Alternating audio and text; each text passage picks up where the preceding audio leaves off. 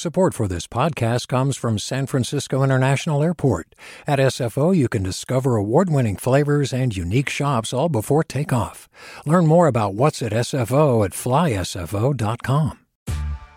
Hey there, this is Brittany Luce from NPR's It's Been a Minute. KQED's podcasts like The Bay Curious, Mindshift, Right Nowish, and more all tell the stories of the Bay and beyond with reliable, human-centered journalism. They aim to inspire, make you think, entertain, and expand your understanding of the place you call home. Here's how you can support podcasting at KQED. Showing your support is easy, and you can join Brittany in supporting KQED Podcast too at donate.kqed.org/podcast. That's donate.kqed.org/podcast. From KQED.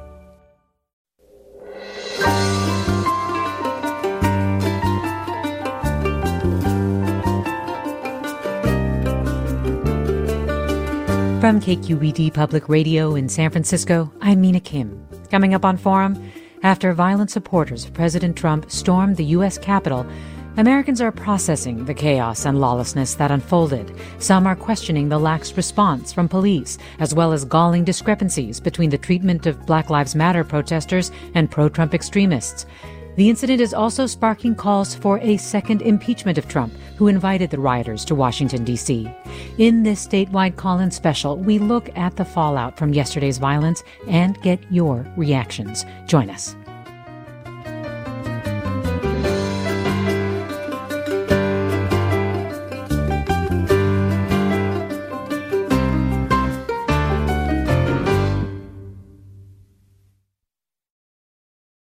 Welcome to special statewide coverage from KQED Forum. I'm Mina Kim. Whether Californians were surprised or not that a violent mob incited by the president could threaten democracy and breach the walls of the U.S. Capitol, for many, the chaotic images of yesterday were still painful to watch. Lawmakers forced to shelter in place, some with gas masks on, windows, guns drawn in the House chamber, a lone black police officer being chased up the stairs, a delusional man on the Senate dais yelling Trump won the election. In this hour, we look at the impact of yesterday's events and where we go from here. And you can join the conversation by calling 866-733-6786. Again, 866-733-6786. You can also reach us on Twitter or Facebook at KQED Forum or email us at forum@kqed.org. And joining me first is KPCC's political reporter Libby Denkman, who spent the day yesterday trying to reach California lawmakers to make sure they were safe. Libby Denkman, thanks so much for joining us. Hi, Libby, are you there? And while we wait to connect... Hey, Mina. Oh, there you are. Sorry about that. You know, no the problem. Zoom world where we have everything muted. But yes, I'm here. Yeah, well, I'm glad you are. And I was just saying that, you know, just this thought of you having to reach California lawmakers to make sure that they were safe, that's what you had to do yesterday is kind of mind-blowing. You know, it was a question that I never thought I would have to ask. Is every member of the California delegation in a safe place? Are they sheltering in their offices? Some were sheltering in the House gallery, in fact. You know, I spoke to members who started the day arriving at work thinking that security was relatively relaxed, that things were going to get heated in terms of protesting outside the Capitol. But many said when they arrived at work, they got into their offices or to the House floor relatively easily. And that sort of calmed their nerves about the day ahead to certify the election.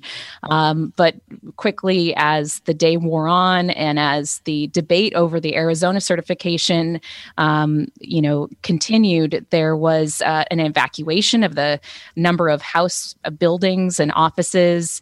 The Cannon House office building had to be evacuated because of a reported IED.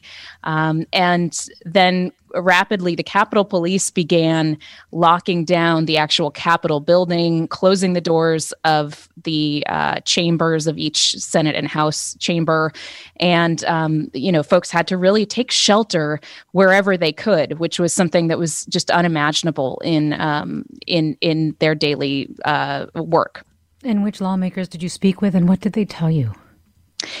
So Jimmy Gomez from East and Northeast LA had the most harrowing story, and he was actually pinned down in the House gallery, which is the upper level that kind of overlooks the House floor.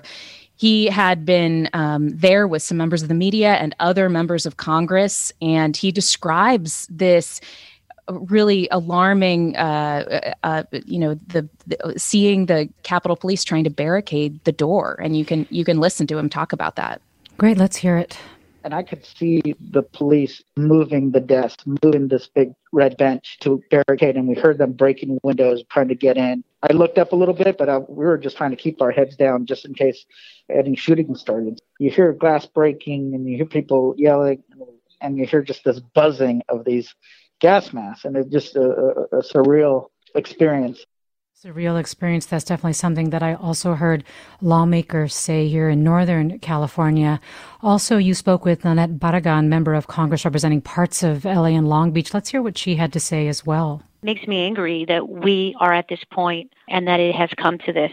We have his supporters terrorizing members of Congress and staff to try to stop this process. I'm angry, I'm sad, and frankly, until we get a green light that we're secure, I'm a little scared. I mean, Libby Denkman, I'm a little scared. How are lawmakers feeling today? Yeah, Nanette Barragan was in one of her offices and looking out on the street to see the progression of how security was clearing the Capitol and whether or not she would ever, be able to get out of that office. Today we heard from Ted Lieu, who's a member of the Judiciary Committee, and he is circulating, along with a couple other members, articles of impeachment against the president. And you heard again and again the Democratic members that I spoke to really laid this at the feet of President Trump for whipping up this fervor, this hysteria with his supporters, and sending this rally, this crowd of people who had shown up to see him in the morning over to the Capitol to incite this kind of violence. And, Ted Lieu is joining this effort to try to impeach the president for a second time. Of course, this has been done before. The Senate acquitted him, and there's only a few weeks left in the term. Other members invoked the 25th Amendment and questioned whether the cabinet and whether Vice President Pence would get on board in light of the violence we saw yesterday to try to remove the president. Yes, I was struck by a comment that Representative Judy Chu gave to Politico, where she basically said, I really question actually President Trump's mental state. If I were a member of the cabinet, I would invoke the 25th Amendment to remove him. You have some tape as well of Judy Chu. Let's hear that now. He got them to the point of hysteria so that they actually stormed the Capitol and caused violence. So this president has to accept responsibility for this, and this president has to stop this. We also heard statements from Republican California members of Congress saying that this was abhorrent, that this was terrible, that this was completely un-American. Can you talk about where they're at today? Sure. There is a split in Republican members of the delegation. You have members like Young Kim, a freshman from Orange County, the 39th district, who decided ahead of time, ahead of the Electoral College certification, that she would not support the challenge that other members of her party were going to lodge against the count and the declaration of a winner. She said that the Congress has no place in supporting or trying to overturn an election. Now, she, of course, also condemned the violence and said this is not the America that I came to and raised children in. But then you have this other side of the California delegation, and that includes Kevin McCarthy, who is, part of House leadership. You have the members like freshman Mike Garcia in Santa Clarita and the Antelope Valley. They have supported this challenge and also, of course, condemned the violence that occurred yesterday, but they also voted to support the challenge to the Electoral College vote. And, there's a stark contrast between the members who decided to vote in favor of the challenge. There were 7 members from California, and the other California Republicans who decided, that wasn't the place of the Congress. Well, Libby Denkman, thanks so much for your reporting, for the voices that you shared with us today. Libby Denkman, senior politics reporter for KPCC. Really appreciate having you on. Thanks, Mina. Joining me now is Marisa Lagos, politics correspondent for KQED and co-host of KQED's Political Breakdown show. Hi, Marisa. Thanks for talking with us. Morning, Mina. Thanks for having me. Also with us, Amy Allison, founder of She the People, an organization elevating the political voice of women of color. Amy Allison, glad to have you on. Good morning. Also, Jessica Levinson is with us, professor of law at Loyola Law School and host of the podcast Passing Judgment. Jessica Levinson, good morning. Good morning. So, Marisa, I want to start with you, and I know you've been looking into the police response. There have been a lot of questions raised about what happened. And, just before we get into that a little more deeply, I also want to remind listeners that one of the things that did happen was there was a woman who was shot and killed in the melee, and we understand she is from San Diego. Yes, this person has been identified as a military veteran, somebody who has posted online as a supporter of QAnon, the conspiracy theory. Ashley Babbitt is her name. She hasn't actually officially been identified by authorities, but her family has said that they believe it is her who was shot, and she was part of the group who broke into the Capitol and was, I think, attempting to break into one of the chambers at the time. We've been hearing that this was the first time that the U.S. Capitol has been breached since the War of 1812. And if anyone who's been there knows just how hard it is to get in through those hallways. You need special passes, there are metal detectors, and so on. Lots of security. So how did it get to the point where a mob of people was able to do this? I think that is going to be the focus of several investigations, including by the Capitol Police themselves and probably Congress. I mean, look, Mina, we've both covered protests. We've seen these things unfold. Usually what you would have is a kind of early response anticipating something like this. And, I spoke to people in law enforcement, including the DA in Los Angeles, George Gascon, a former police chief, as well as others who have, been on both sides of protests, whether law enforcement or protesting. And I think what's really remarkable is just the seeming lack of preparation by the Capitol Police and the lack of mutual aid that they just didn't ask for ahead of time. I mean, to me, the fact that this mob was able to even get onto the Capitol steps indicated that they were very much unprepared. And we have seen videos that appear to show Capitol Police opening gates and allowing people in, helping a woman down the stairs as they exited the Capitol. It doesn't all add up. And I think there's two things at play here, right? There's one, why wasn't there a better response? I know the mayor of DC this morning was talking about the fact that they're not a state, and so she does not have the authority herself to call in the National Guard. But I think that the preparation before it got to that point is really questionable. And then I think the individual actions of Capitol Police, who, obviously some deserve a lot of praise for protecting members and doing valiant things, as their police chief said this morning. But there are videos of others who seem to be like joking around with the rioters, who seem to be, like I said, opening doors. And the fact that even after several hours of them breaching the Capitol, they didn't have the backup to arrest and book people. They simply let people walk away. Just way more questions than answers. And I think a lot of people are saying, Mina, this harkens to all the questions we have about white supremacy and its place in our police force in this country. Well, we want to hear from you, our listeners, about your reactions to yesterday's attack on the Capitol. You can call us 866-733-6786. Again, 866-733-6786. Get in touch on Twitter or Facebook at KQED Forum. Email your questions to forum@kqed.org. More after the break. I'm Mina Kim.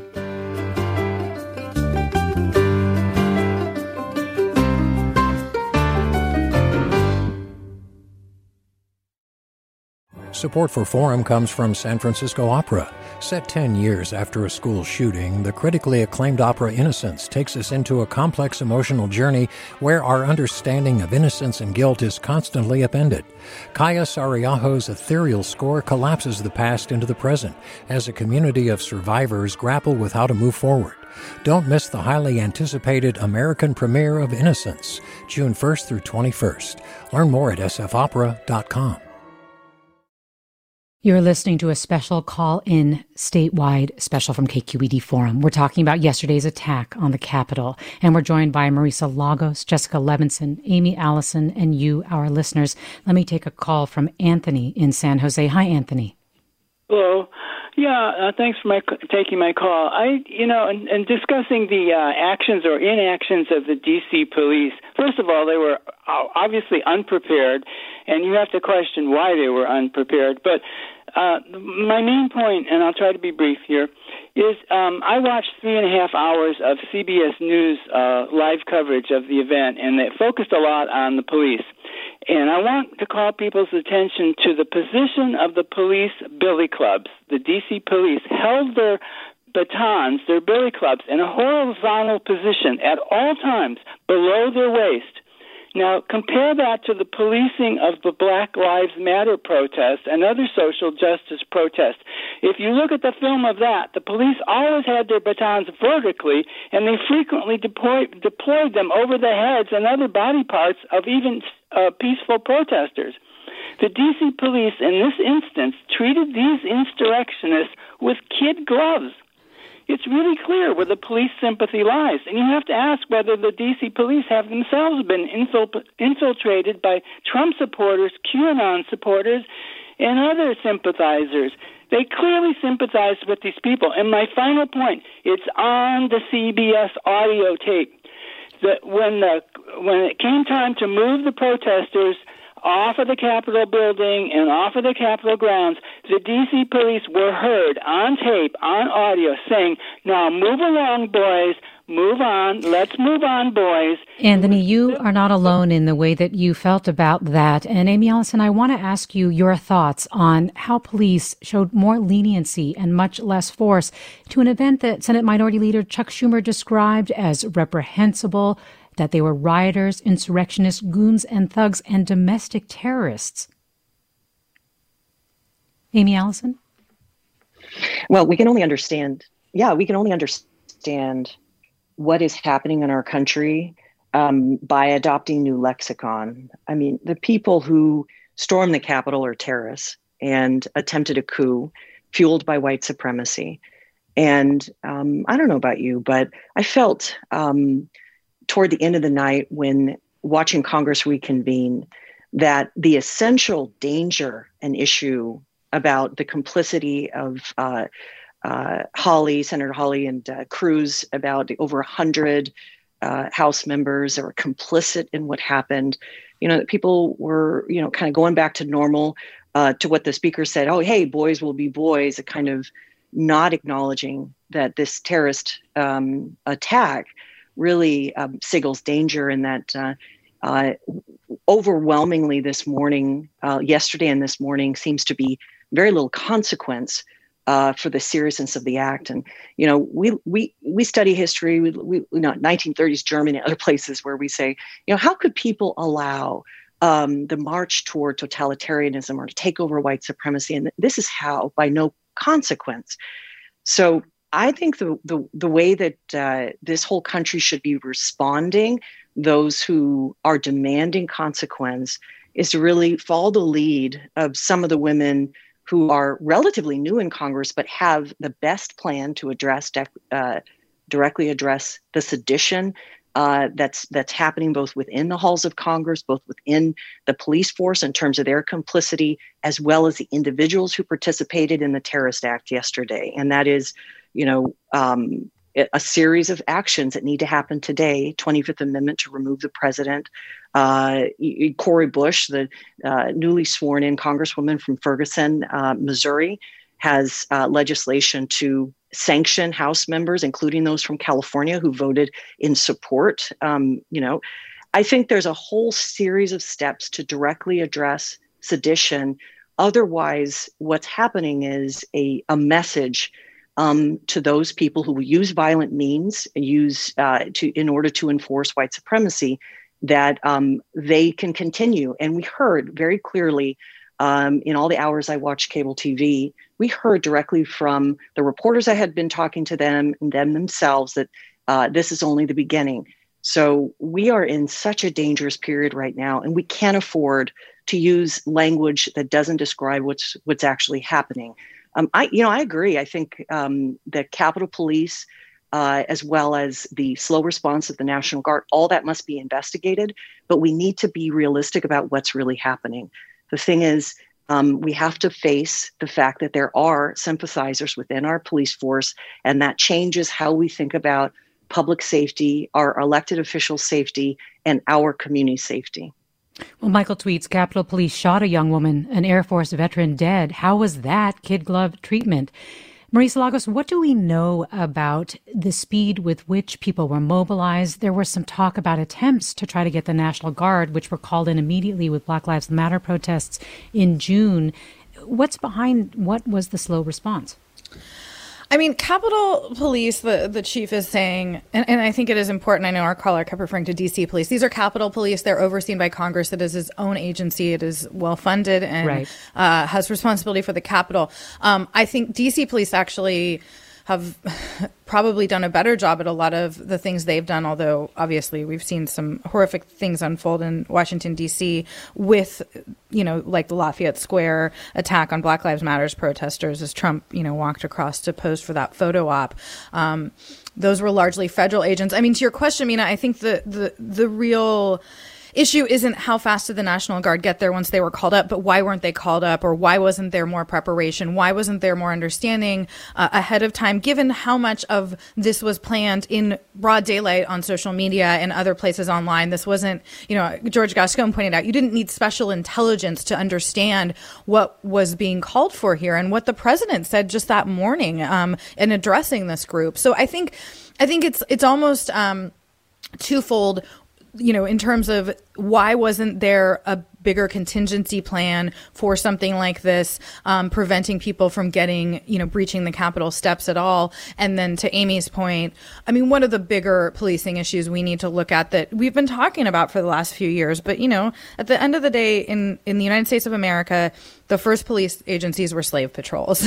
And we have a very deep history of racism within law enforcement. That is not to say everybody in law enforcement is racist at all, but I do think that it is often viewed very differently when you have a group of largely white sort of right-wing protesters than when you have left-wing protesters. And I talked to Brian Levin, an extremism expert, yesterday about this, and he agreed that, times of transition are always when we see these types of violent acts. And so just from a broad historic perspective, it shouldn't have been a surprise to any law enforcement. And of course, D.C. is the seat of our federal government. There's plenty of law enforcement there to go around. Well, Terry's writes, yesterday's events must result in prosecutions of the seditionists and either the removal of the president by the 25th Amendment or by impeachment. Anything less is white privilege and injustice, plain and simple. We Black Americans are used to this, though. When we play by the rules and win, such as the elections in Georgia, white America becomes apoplectic and unhinged. Jessica Levinson, this mentioning of the 25th Amendment, impeachment. So let's talk about this. I mean, these are being raised by Democratic lawmakers especially. I mean, what does it take to trigger the 25th Amendment, for example? And between the 25th Amendment and impeachment, what is a more likely and even efficient or possible process here if people do get behind the idea that the president should no longer be in power? Door number 3, none of the above. So we can certainly talk about, these are really nuclear options when it comes to our Constitution, talking about using Section 4 of the 25th Amendment, which would allow us to involuntarily remove a president from power. We've never done this in our nation's history. Impeachment, we have rarely done. Of course, it feels like 100,000 years ago, but we actually did already live through an impeachment of President Trump. So to answer your question, under the 25th Amendment, Section 4, what we would need is for the vice president and a majority of the 16-member cabinet to agree that the president of the United States is unable to fulfill the powers and duties of his office. And they would have to transmit something in writing to the Senate pro tem and the Speaker of the House. At that point, we're not done yet, because the president of the United States can say, no, actually, I'm just fine. That would trigger Congress, if they're out of session, having to come back in session to vote, or if they're in session, having to vote within 21 days. And you would need 2/3 of both houses separately to say, we agree with you, Vice President and majority of the cabinet. In fact, the president is unable to fulfill the powers and duties of his office. And then, because why not make things more complicated, this process can go on over and over again. Now, of course, there's not really time for that with 13 days left in this term. But let's all remember, these are political actors making these assessments. There's no bright lines. Now, for impeachment, it's a different mechanism, of course. It's the House of Representatives decides that the president has engaged in high crimes or misdemeanors, and they drop articles of impeachment. We all know, having lived through it, that just impeaching the president doesn't remove him from power. You still need 2/3, 67 senators, to vote to convict. Impeachment feels at this point largely symbolic, with this caveat. You could have an impeachment proceeding where the consequence is, Mr. President, you can no longer hold higher office. That would cut off at the pass President Trump's ability to run for office and or raise money for office. So I get, Jessica Levinson, that the ability to do this, the kind of procedure that it would require, would make these options, as you say, none of the above, extremely unlikely. Do you think that there is a legitimate argument, though, that if there had been the time and maybe the appetite, that there is legitimate fear here around the president's ability to govern? I do, but I don't think we saw that for the first time yesterday. And of course, I'm only speaking for myself here. But this is an incredibly serious thing to do, to remove a duly elected, which is what President Trump was. He was validly elected president. And if you look not just at what happened yesterday, but if you look at a series of conduct, I think that you could have a very serious discussion about whether or not the President of the United States poses a national security risk. And that really is the question, right? Unable to fulfill the powers and duties of your office means we don't think it's safe to have you in charge. And I wouldn't hope to utter this sentence, but I think we're in a place where we should have had those serious conversations a while ago. And again, Jessica Levinson is professor of law at Loyola Law School. Marisa Lagos is politics correspondent for KQED. And Amy Allison is founder of She the People, an organization elevating the political voice of women of color. We're talking about yesterday's attack on the Capitol with them and with you. Sarah in Tiburon join us next. Hi, Sarah. Hi, thanks for taking my call. I just want to say I completely agree with what everyone's been saying, your guests on the show, and I just think we need a change of leadership at every system level, away from white men and towards underrepresented groups, people of color, and women, because we have been inundated for hundreds of years by this leadership style, and it's not going to change until we change the leadership all the way up. So, yeah. Sarah, thanks for that comment. TJ tweets, down here in Southern California, we're shocked that Representative Mike Garcia was one of the Republicans trying to overthrow the free and fair election. How could a man who barely got into office, just 333 votes more than his opponent, take such extreme actions? It's crazy. I spoke a little bit with Libby Denkman earlier, Marisa Lagos, about how Republicans are responding, and we did hear her say that there is a split among Republicans in terms of their support, for example, of the Electoral College certification process, which several continued to oppose even after yesterday's events. But at the same time, there are other efforts to even suggest that it was Antifa and other groups involved in the violent insurrection yesterday.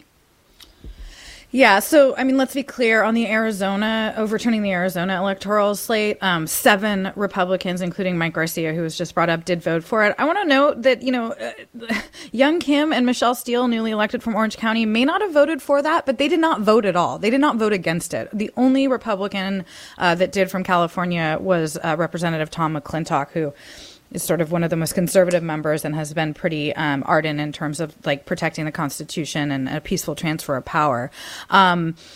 So, I think that we are seeing the sort of last gasps of this Republican-controlled House, and some of these people who have stayed very loyal to President Trump, including the minority leader, Kevin McCarthy. And I think it's going to be something that if people in those districts are angry about, they need to reach out and tell their representatives. I mean, Garcia only won by 339 votes. 333, yes, just as that listener had mentioned. Yeah. And so, the fact that in a district that purple that he would still feel the need to essentially kind of coddle the president, with his unfounded claims of these fraudulent elections is sort of from a political standpoint very interesting to me, and something that, I'm going to be watching. But I do think that generally Republicans in California find themselves in a position where they either have to, like what we normally see is either they're with Trump or they say nothing. And I think that there's going to be some continued pressure from some constituents coming out of this. Or they also start with a common refrain that is often employed also by far-right media that anti-fascists were somehow involved. I didn't get to that. I mean, are you hearing that among our California Republicans? I haven't heard that specifically, but, Shannon Grove, the leader of the state Senate, did send out a tweet that she then deleted, blaming it on Antifa. I think that this is a line we're seeing, among the fringes of the Fox News audience, definitely, and some of the more sort of right-wing conspiracy theory driven channels and news outlets. And it's definitely a line that supporters of Trump are trying to use to undermine the arguments against them. There's no proof of it. And actually, the Washington Times had to retract a story today claiming that they had identified people as Antifa members. Amy Allison, could I get your reaction to the Republican response so far? Because we also did see a lot of people who were trying to say that this was it for them. They were realizing that the Republican Party really does need to change in significant ways as well. I think we need to. We're benefited this morning, the morning after what we saw unfold at the Capitol, by some plain talk about what's really happening.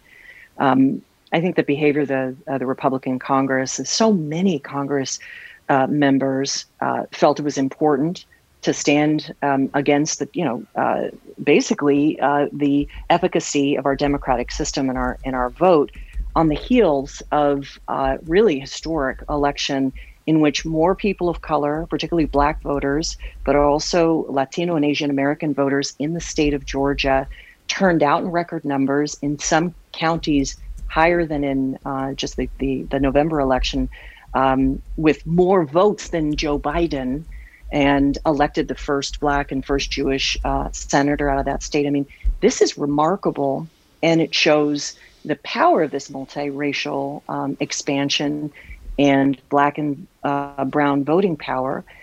The reaction of these Republican congressmen against the move toward, a healthy multiracial democracy is a problem that's deeper and more long-lasting than dealing with Donald Trump.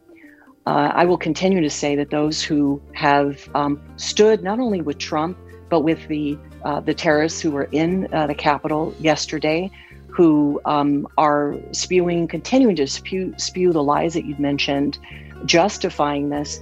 That's where our problem is. That's where our focus should be. And frankly, Californians should demand consequences. It's not in the next election. It's now. Mike Garcia on out, that they have no right to challenge the foundation of people of color's right to vote. More after the break. I'm Mina Kim.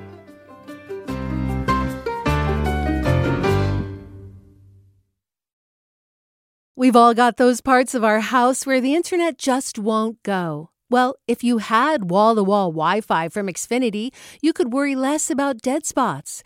Because with wall-to-wall Wi-Fi from Xfinity, you get fast speeds, reliable connection in every room, and power for all of your devices, even when everyone's online. That's wall-to-wall Wi-Fi only with Xfinity. Restrictions apply, not available in all areas. Actual speeds vary. Welcome back to special coverage from KQED Forum. I'm Mina Kim. I'm talking with Marisa Lagos, politics correspondent at KQED and co-host of KQED's Political Breakdown show, Jessica Levinson, professor of law at Loyola Law School and host of the podcast Passing Judgment, Amy Allison, founder of She the People, an organization elevating the political voice of women of color. And I'm talking with you, our listeners, about your reactions to the events of yesterday at the Capitol. 866-733-6786 is the number to call if you want to register your thoughts and also how you think we go from here, how we move forward. Again, 866-733-6786. Get in touch on Twitter or Facebook at KQED Forum or email us at forum@kqed.org. Marina writes, if Congress doesn't act now or the new administration acts after assuming office, my concern is President Trump will still voice and agency to foment and incite his followers. A listener tweets, I watched the event unfold yesterday and I was very scared. What actionable items can we do? I've voted, protested, gave money to campaigns here and out of state, gave money to journalism. I've written to our leaders here in California. I'm feeling lost and scared. Reggie and Colma join us. Hi, Reggie. Hello. I do have a comment about what happened at the Capitol building, and I'm pretty shocked. It was really horrific. I have never seen anything like this, at all. And when I saw what they were showing on CNN when they were storming the steps, that was pretty scary. And the lady who got killed, when they identified her, that she support, the QAnon thing, I said, why? Why would this lady believe all this? I don't get it. There's a lot of questions I have about, where's the safety for the people inside the building? Did the police not care at all that these people are going to storm the Capitol like it's a castle and take over and, do horrific things to, destroy property and all that? Where's the law in all this? That's my question. Where's the law in all this? What price does Trump and Giuliani and Trump's son pay for inciting this violence? Why are people of color like me always treated differently, by other people or by police, and all of a sudden these people storm and they're like, wow, we'll just give them a pass. Is that fair to society? Reggie, I think you're raising a lot of the questions that people are trying to process today. Marisa Lagos, just on the mob, the people who breached the building, do you know what further action is being taken around that? What kinds of charges or penalties people could face who were not arrested day of? Yes, I mean, the Capitol Police and federal officials have spoken out today. The acting attorney general included, asking people to come forward. Obviously, there are very clear pictures of many of these people, including the man, for example, who broke into Nancy Pelosi's office and was photographed behind her aide's desk. So I do think that police are looking to make these arrests. I think the question people like our caller have is, why was this allowed to get to this point, and why was the response so tepid given how aggressive we've seen across the nation, largely peaceful protests of people of color met? So I do expect charges. I mean, we saw before the event even happened, the leader of Proud Boys arrived in D.C. and was promptly arrested for some prior actions. But I think that clearly I think around a dozen people were arrested while hundreds were allowed to just walk out of the building. It really does boggle the mind. And regardless of what charges are brought in the future, I think there's going to continue to be a lot of head scratching over that response. Well, Sky writes, if the security forces failed to secure the most important building in the world, they should be fired en masse, period. Grant writes, why aren't we talking about Kevin McCarthy being impeached? Of course, in addition to Trump. There has been some talk, Jessica Levinson, about grounds for expelling senators based on supporting insurrection. Is that realistic at all? That also sounds like quite a major step. It's a major step, and I don't think it's a realistic one. And I say that not necessarily because legally we're not there, but because politically we're not there. That we have seen so many instances during the last 4 years where I think we've asked ourselves, is this the moment? Or I should say, I've asked myself, is this the moment where Republicans will abandon the president? Or is this the moment where Republicans will say enough? And the answer has been no, time and time again. Now that we're looking at the finish line to this term, I don't think that we're going to see these very, very serious steps taken against senators to expel them, to reprimand them, to censor them, to to bring in laws that are, again, kind of nuclear options like the Sedition Act. I think instead what will come to bear is enormous political pressure. And we saw that with respect to Senator Mitch McConnell's speech yesterday, which essentially, again, torched President Trump's arguments about the election and torched his lies and falsehoods and conspiracy theories about the election. So I think we'll see more of that, not really the legal routes, again, just because of lack of political will. Well, David tweets, the whole morning I keep hearing congressmen saying that Trump should be impeached, but it's easy for them to say that when they're now out of session. Why is that? Cheap courage when you're in recess. Where are Pelosi and Schumer on this? And Atomic tweets something similar. It's more of my reaction to what Congress did at 3 a.m. this morning. Recess. Seriously? You've just had your existence threatened and you take a few days off. There's the people's business to be done in the next week. Impeachment.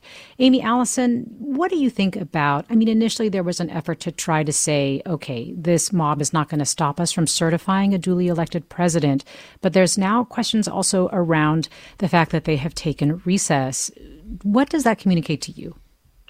So, did anyone else feel gaslit by watching the proceedings last night? Because I sure did. I was like, look, one of the terrorists was shot and killed.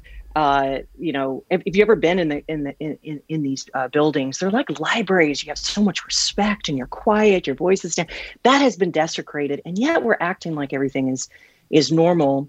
I am very disappointed that there's not more political will. The way that I understand it is, and when I first joined the show, I said, look, if you want to see what to do and who to support, look at the legislation coming from Congresswoman Cori Bush out of Missouri. Look at the legislation coming from Ilhan Omar. Look at what Rashida Tlaib, the Congresswoman out of Michigan, or the Congresswoman out of Massachusetts, Ayanna Pressley, what they're saying, because they have the suite of both legislative, and they're demonstrating a political will that we are not seeing with the Pelosi's and the Schumers, with people who have been in office, that they're not.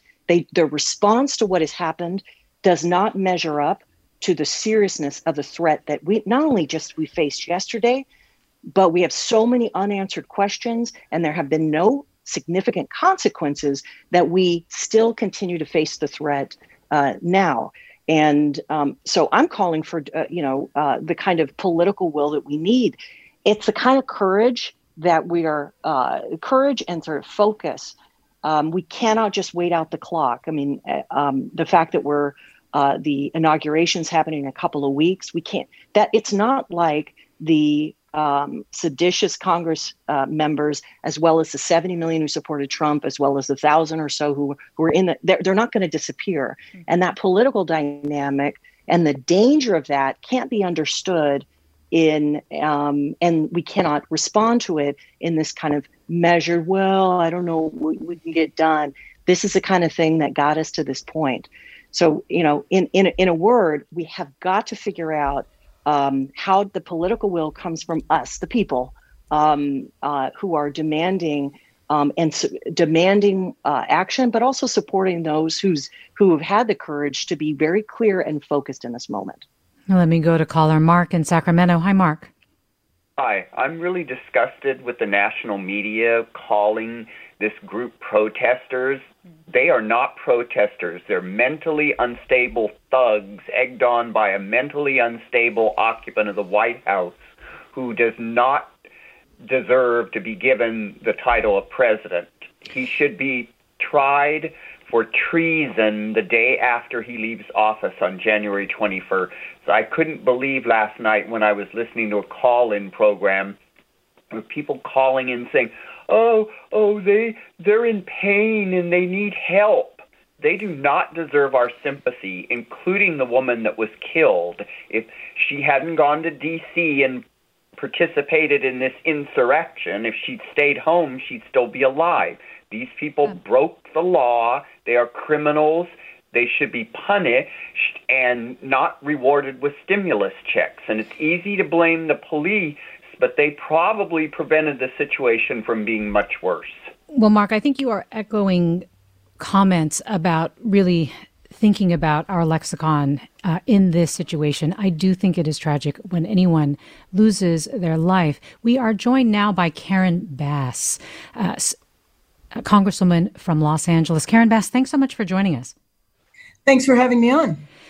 I mean, we are getting word right now from the Washington Post that Transportation Secretary Elaine Chao is resigning and that she is citing yesterday's events as the reason in an email to colleagues. Of course, Elaine Chao is married to Mitch McConnell. We've had other resignations, including Mick Mulvaney, Trump's former chief of staff. I just want to get your reaction to this. Well, better late than never. I mean, I'm glad she's resigning, but I'm not overly impressed. I mean, this is the last 13 days of his administration. How many times does he have to do something like this? This, granted, was the worst, but this is not the first time. Well, I want to ask you where this breakdown, this kind of thing where you're saying better late than never, right? What happened yesterday, where you think it could lead to anything remotely like a breakthrough. Well, I mean, we will see. You know, I saw former Attorney General Barr speak up, having nerve to say that the president abandoned his job, which the Attorney General did the entire time he was the Attorney General.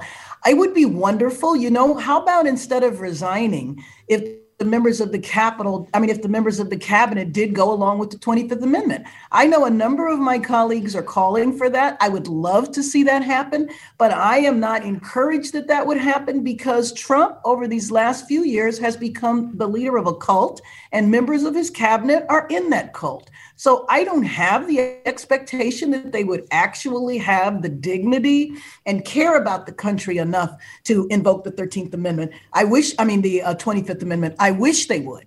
So then do you think that the nation is in danger under his leadership for the next 13 days or so? And if so, what are we supposed to do about that?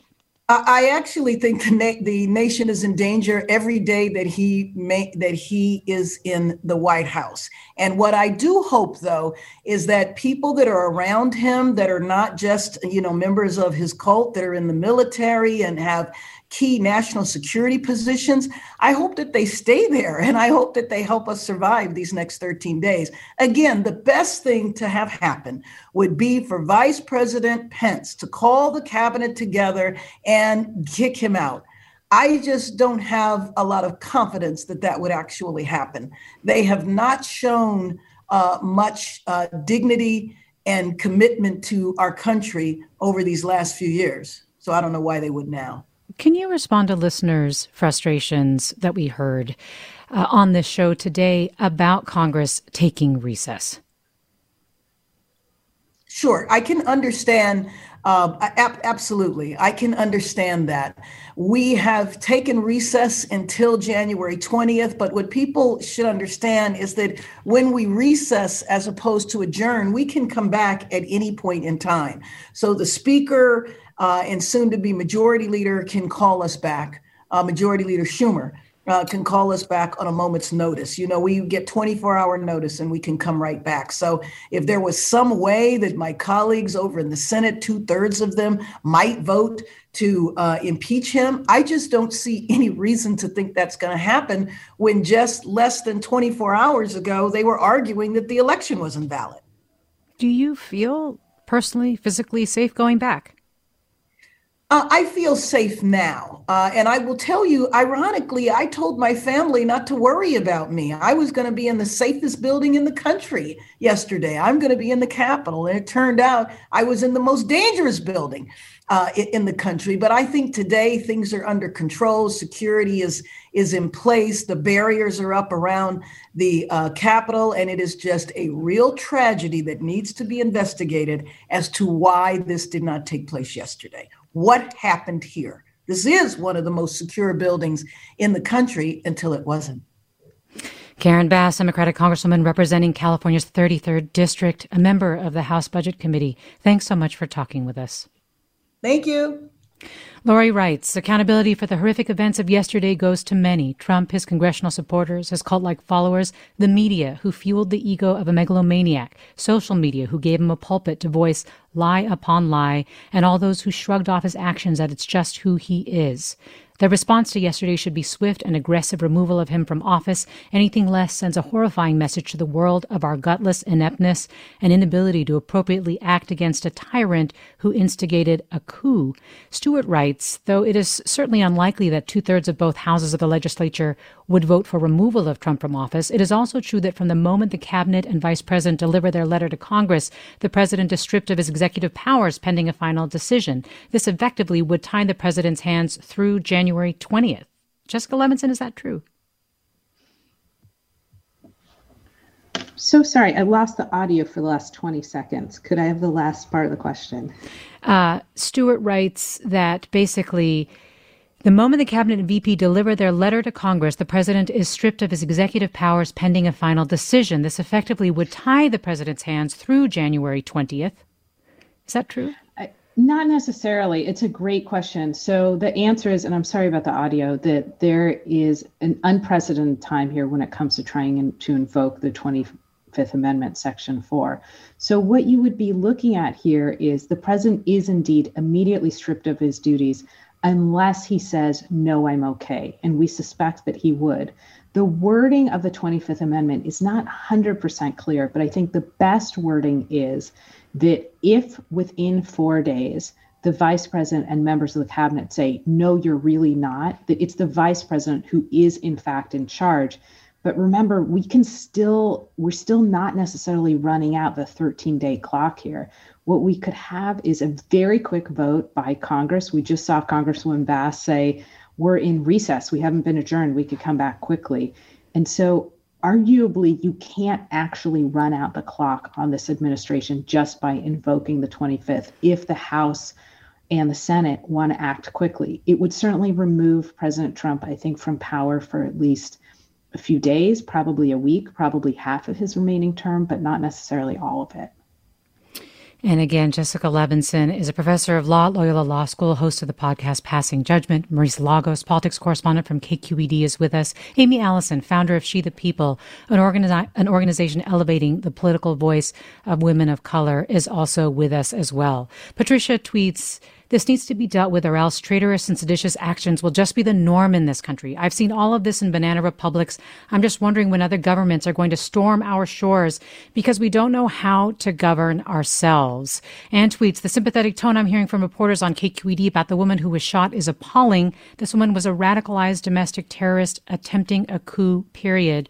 Charles writes, the events at the Capitol certainly are at the forefront of an attempt to disenfranchise the majority of voting citizens. What also needs to be addressed is the voter suppression efforts in many states that seek to accomplish the same goal of disenfranchisement. Look at the response of the Georgia legislature and Secretary of State that are making efforts to limit voting in their state as a response to losing the Senate elections.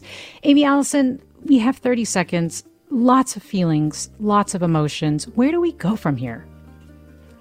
I mean, you're justified if you feel furious at the failures, at the lies, and what has culminated, and the extent that we can both continue to focus and demand accountability for law enforcement, for the seditious members of Congress, and for those individuals who have participated. That's what we need to do right now. Looking forward, we must demand that the Biden-Harris administration and the democratically controlled House and Senate. We have to leave it there. Thank you. This is Forum. Funds for the production of Forum are provided by the members of KQED Public Radio and the Germanicos Foundation and the Generosity Foundation. Support for Forum comes from San Francisco Opera. Set 10 years after a school shooting, the critically acclaimed opera Innocence takes us into a complex emotional journey where our understanding of innocence and guilt is constantly upended. Kaya Sariaho's ethereal score collapses the past into the present as a community of survivors grapple with how to move forward. Don't miss the highly anticipated American premiere of Innocence, June 1st through 21st. Learn more at sfopera.com.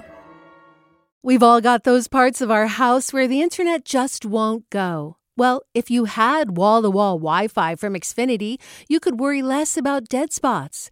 Because with wall-to-wall Wi-Fi from Xfinity, you get fast speeds, reliable connection in every room, and power for all of your devices, even when everyone's online. That's wall-to-wall Wi-Fi only with Xfinity.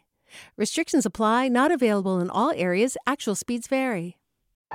All over the country, we need to improve reading in Wisconsin. Schools are changing the way they teach reading. I'm calling for a renewed focus on literacy. We have gotten this wrong in New York and all across the nation. And it's happening because of a podcast. I think your podcast has changed my life. And I'm going to share this podcast with everyone I meet. Sold a Story investigates how teaching kids to read went wrong. New episodes of Sold a Story are available now.